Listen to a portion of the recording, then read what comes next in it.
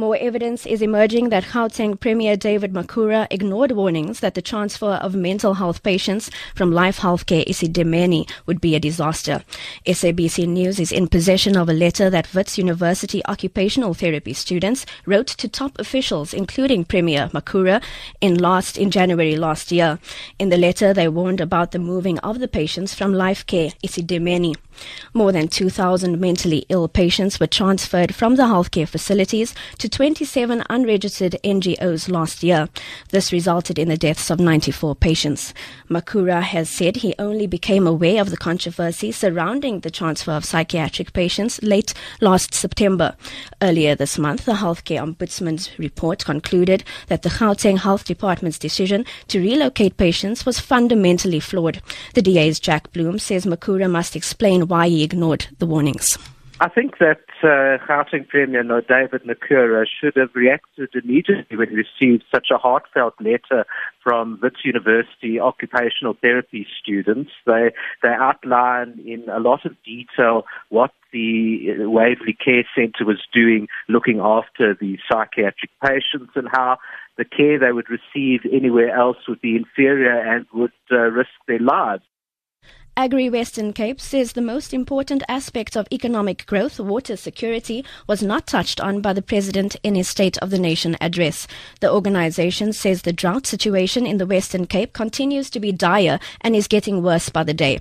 Agri-Western Cape CEO Carl Opperman says they have been involved in the process of land expropriation, which was highlighted by the President from the start and will continue to participate. He says land reform is hampered by a lack of expertise in government to deal with it. Land reform, but he hasn't taken cognizance of the cadre deployment that's in those departments, the people that don't know what they've got to do, and we haven't got the right people around the table to make a success of this whole process. Organised agriculture has always been part and parcel of this. Too much money has been spent so far, and the rendement on that money does not justify the results we're getting. Last year's tourism figures for the months of September and November have shown a significant turnaround compared to the same months in the previous year. There was an increase of over 20% for tourist arrivals in September. Also in November, more tourists visit South Africa compared to the same month in the previous year.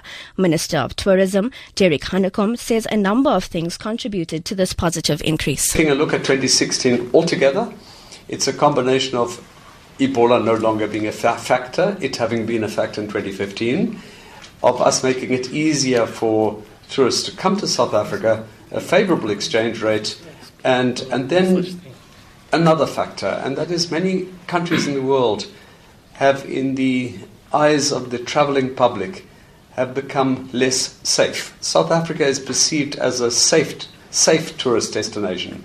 So it's a value for money destination. It's an attractive place. We've intensified our marketing efforts. So it's a combination of factors that have led to these increases. And finally, the situation in Yemen has been described as extremely dire after 2 years of continuing heavy fighting. That's according to medical charity Doctors Without Borders.